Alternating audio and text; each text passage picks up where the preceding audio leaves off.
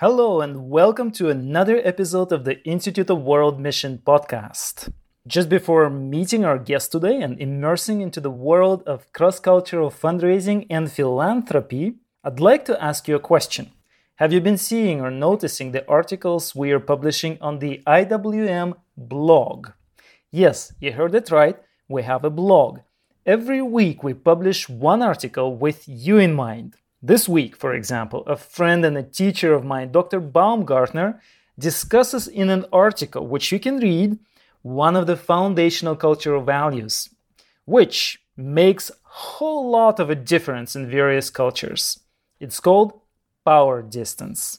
At the end of the article, Dr. Baumgartner asks these following two questions. First, how do biblical principles inform how we lead in cultures that value low power distance? And the second question is, how do they inform how we lead in high power distance cultures? Well, all of this may not make much sense right now, but if you read the article, you will see how much of an impact this difference will make on your life and ministry. We invite you to join the conversation. Please read the article and share your experience in a comment to this blog post. You'll find the link to the post in the show notes here in this podcast. And if you don't want to miss articles that we publish for you, consider getting on our blog updates email list. This way, you'll get an automatic email notification with the title, the first couple paragraphs, and the link every time a new blog post is out. And as I keep saying, this is our journey together in growing in Christ's mission in such a time as this. Welcome to the Institute of World Mission Weekly Podcast, a show for Adventist mission enthusiasts striving to live, serve, and witness cross-culturally. Visit us at iwm.adventist.org/podcast to view this podcast show notes, links, and previous episodes. Institute of World Mission is your partner in the mission field. Welcome back again. My name is Alex Ott, and in today's interview, you will meet Dr. Lilia Wagner. Currently, Dr. Wagner is Director of Philanthropic Service for Institutions at North American Division. She's a trainer for the fundraising school as well as on the philanthropic studies faculty of the Lilly Family School of Philanthropy at Indiana University. Recently, Dr. Wagner published a book on the effects of culture. And not just that, on the effects of traditions, nationalities, and religions on generosity and philanthropy. The book's title is Diversity and Philanthropy, Expanding the Circle of Giving. This book reflects Dr. Wagner's own background as a refugee and immigrant, her extensive global work through the Lilly Family School of Philanthropy, as well as other organizations that have engaged her as a consultant or trainer. It reflects her interest in cultural differences and how those differences enrich society. In today's interview, we discuss core concepts of Dr. Wagner's recent book and actually attempt to apply them to Adventist missions. Lilia, welcome to the Institute of World Mission podcast. Thank you. Happy to be here with you. All right, so me too. In fact, we have talked just now before this recording about the many needs that God's work has around the world and that there are ways for that work to go forward. And not a small part in this is philanthropy. Now, we will talk together you will actually help us explain what all of that means. And let me ask you this first question. Before we actually going to get into the topic itself, would you please share with our listeners, what is this that you do? What is your background? What is your current ministry? I had an office of the North America Division that was actually begun by a very visionary person in the 70s, he was quite ahead of his time. He had worked in Mexico, some other parts of the world, and he had the vision. He eventually went to Loma Linda to do fundraising. The church had opportunities that they were missing. People were used to this attitude. We're not totally over that, but they were used to this attitude, the Lord will provide. And today, especially, we need to think about, how do our schools exist? They have to do fundraising. But the other aspect of this is not just the fundraising. The context in which fundraising is done, the better the organization, the stronger the organization, obviously the better the fundraising success. Because you don't raise money because you're raising money. You're raising money for something specific. The cause, the vision, why does that organization exist? So fundraising strengthens an organization besides just the money, and also allows it to exist well. When you consider how many schools just in the North America division, now in Russia they're trying to develop a whole network of elementary schools, so that they're carefully looking. I've been there 3 times to do training for them. But in America, we lost in a 10-year period something like 170 elementary through 1 college schools. And fundraising plays a big part because it strengthens who you are. People like to give to success, not distress, unless you're the Red Cross, where there's an earthquake in Puerto Rico. So this office was established to serve all of the organizations of the North America Division as requested. And we are part of the division, although I also do work for the General Conference when requested for the Global Church. And we are almost a full-service consulting and training office. We provide resources, we have materials we share, we have webinars, we have a complete course through the Adventist Learning Community. We go on site as much as possible.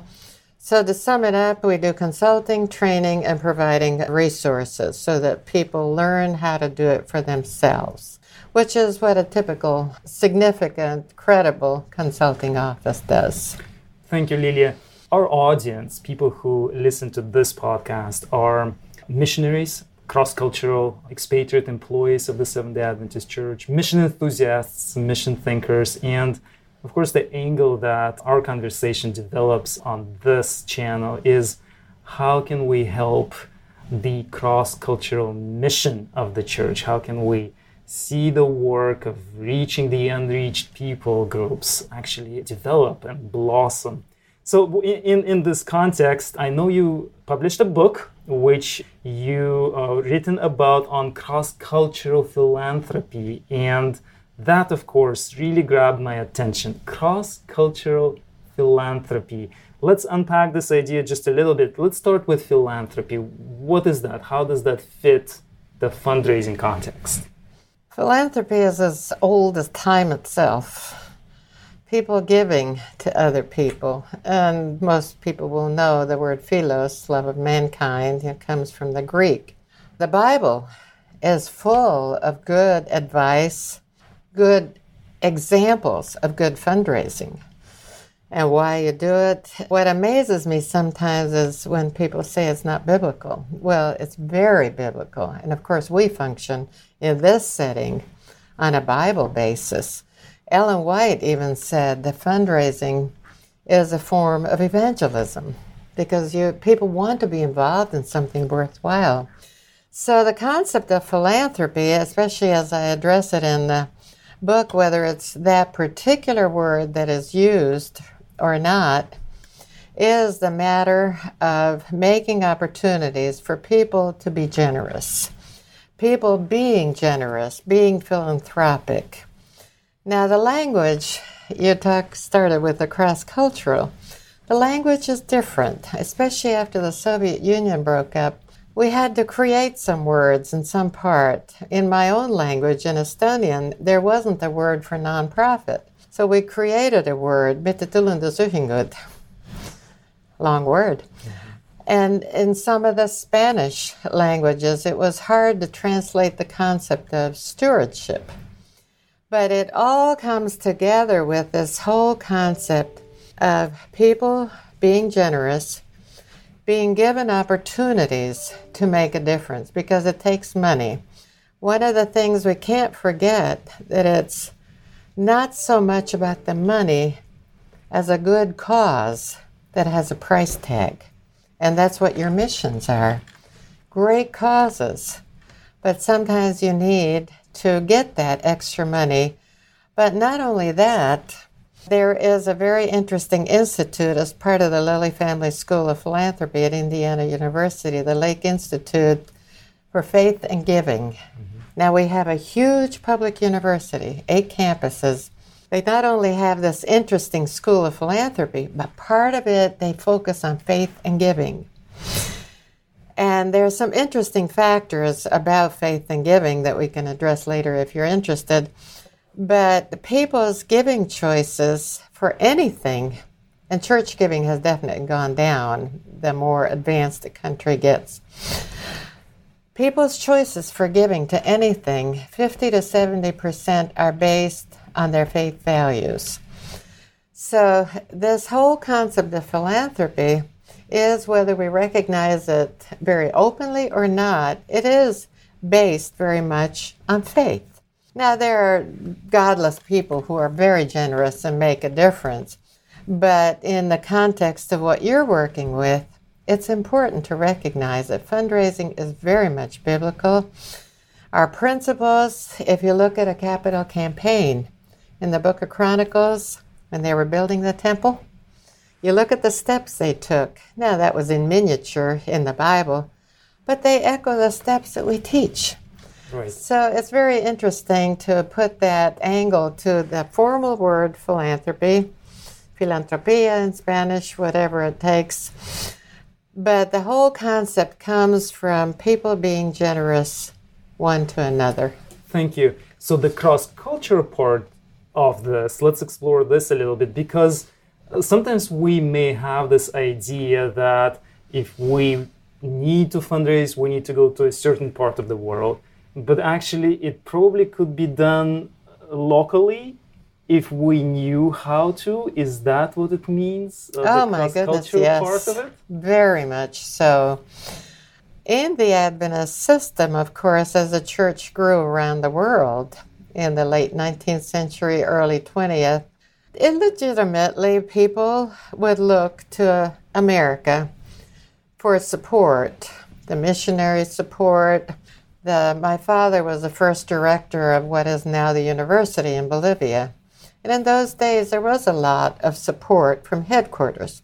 If you look at traditions of giving, the religious component that goes into a lot of generosity, if you look at other practices, the Muslim faith actually has some directives, as does Orthodox Jewish faith. You need to give. Now, in many other faiths, like let's say the Lutherans, it is something that is encouraged. But the cultural aspect is truly significant because people have been generous with each other informally for a long time.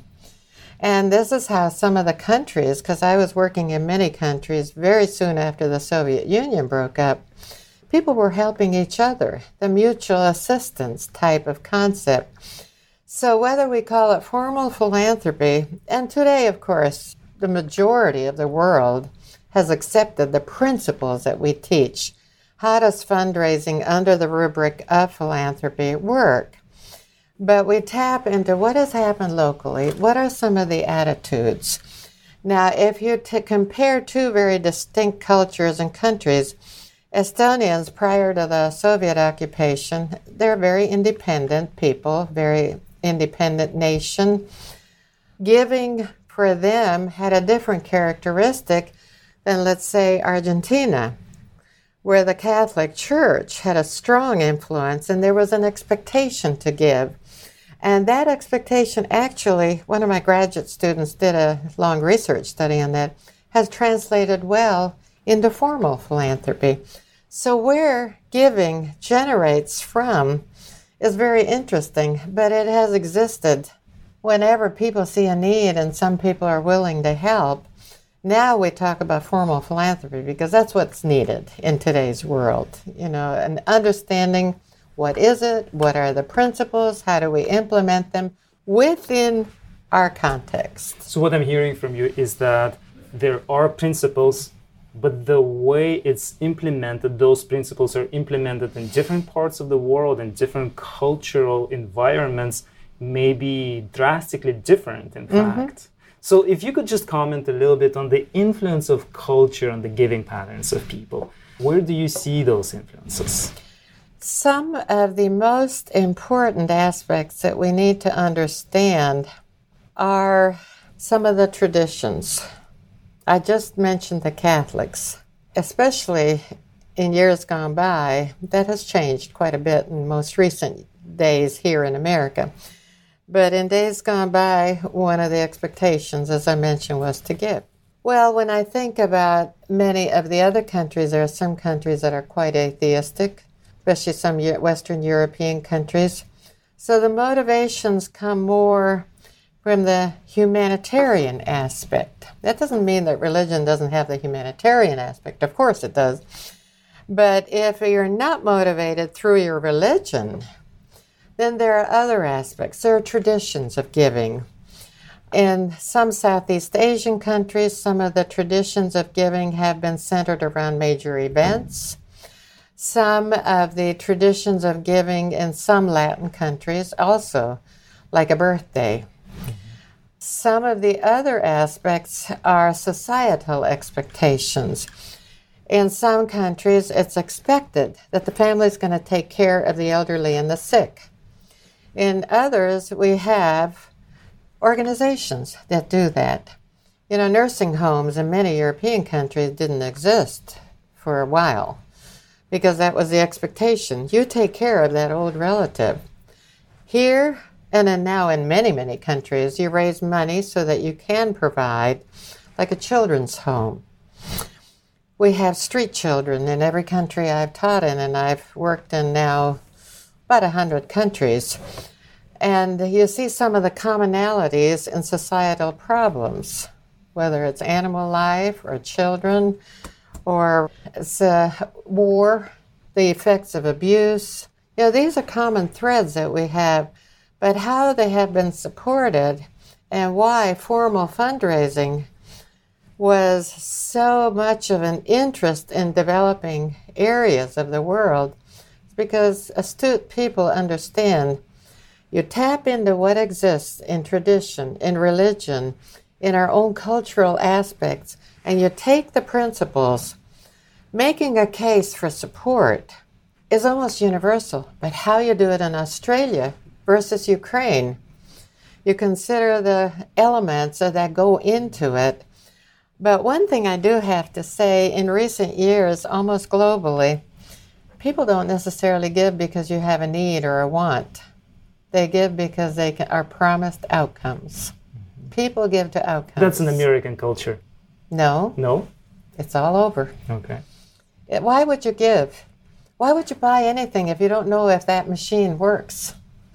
People give to see results.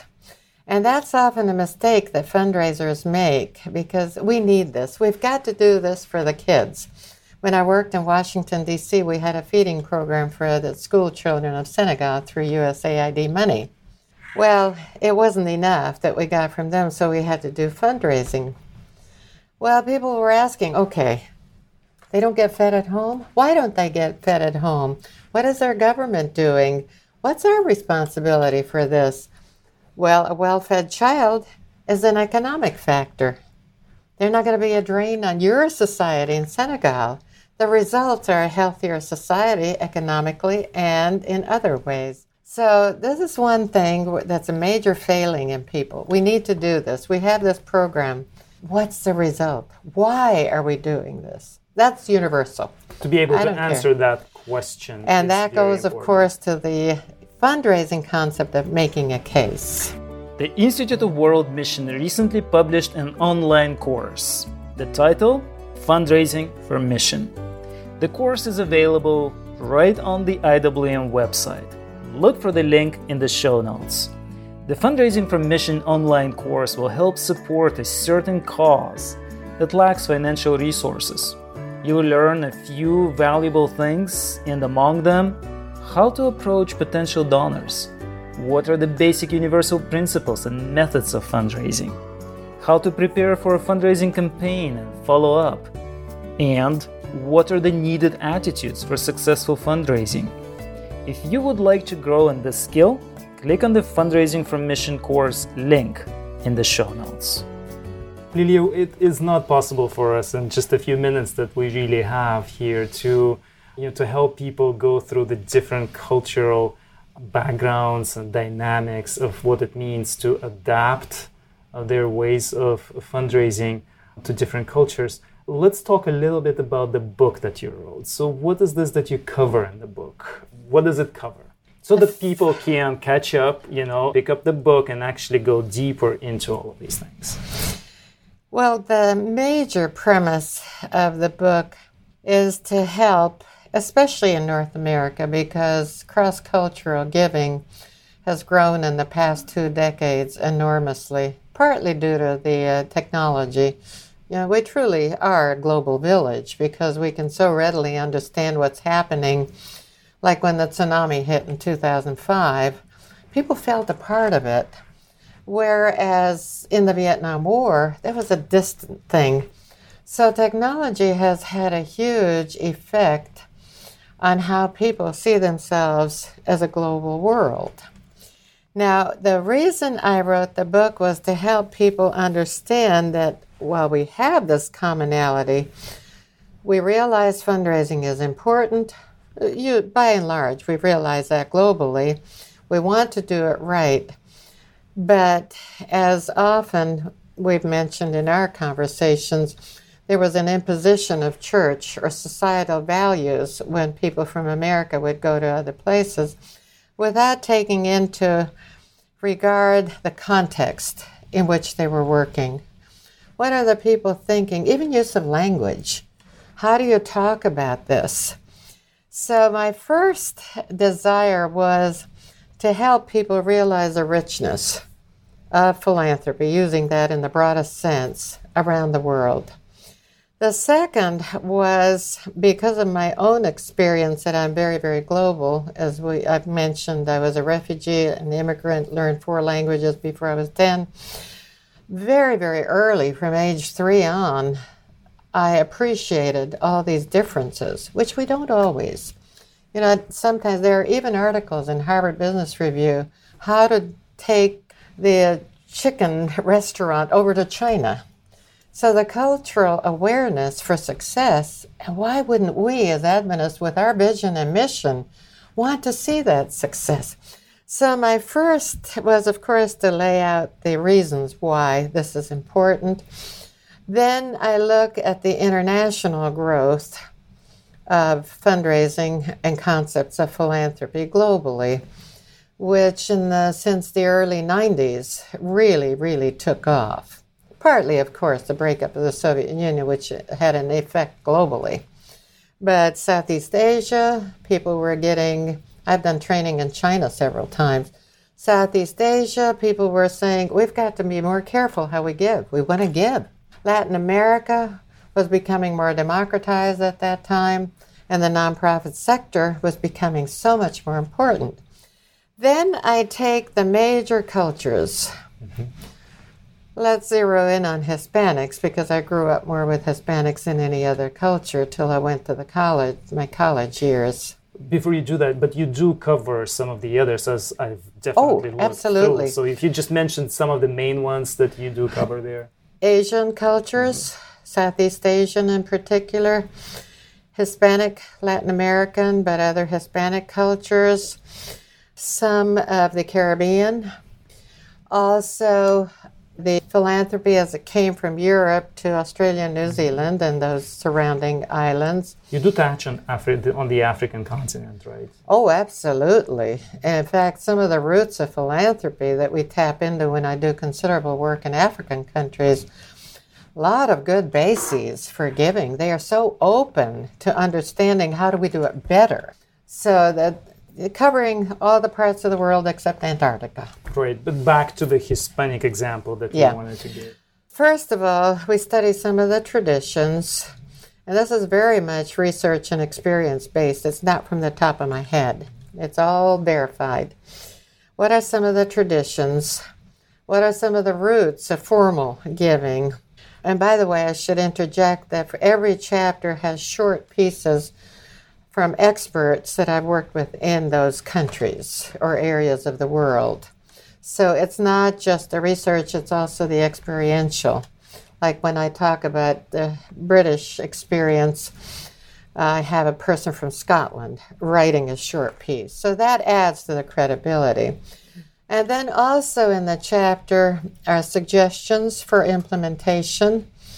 It's not 1, 2, 3, do this, but suggestions. Consider this as you go forward with your fundraising. Then, of course, we have our training, the School of Philanthropy, the fundraising school that we can refer people to. Then, toward the close, I look at what further development is needed, suggestions.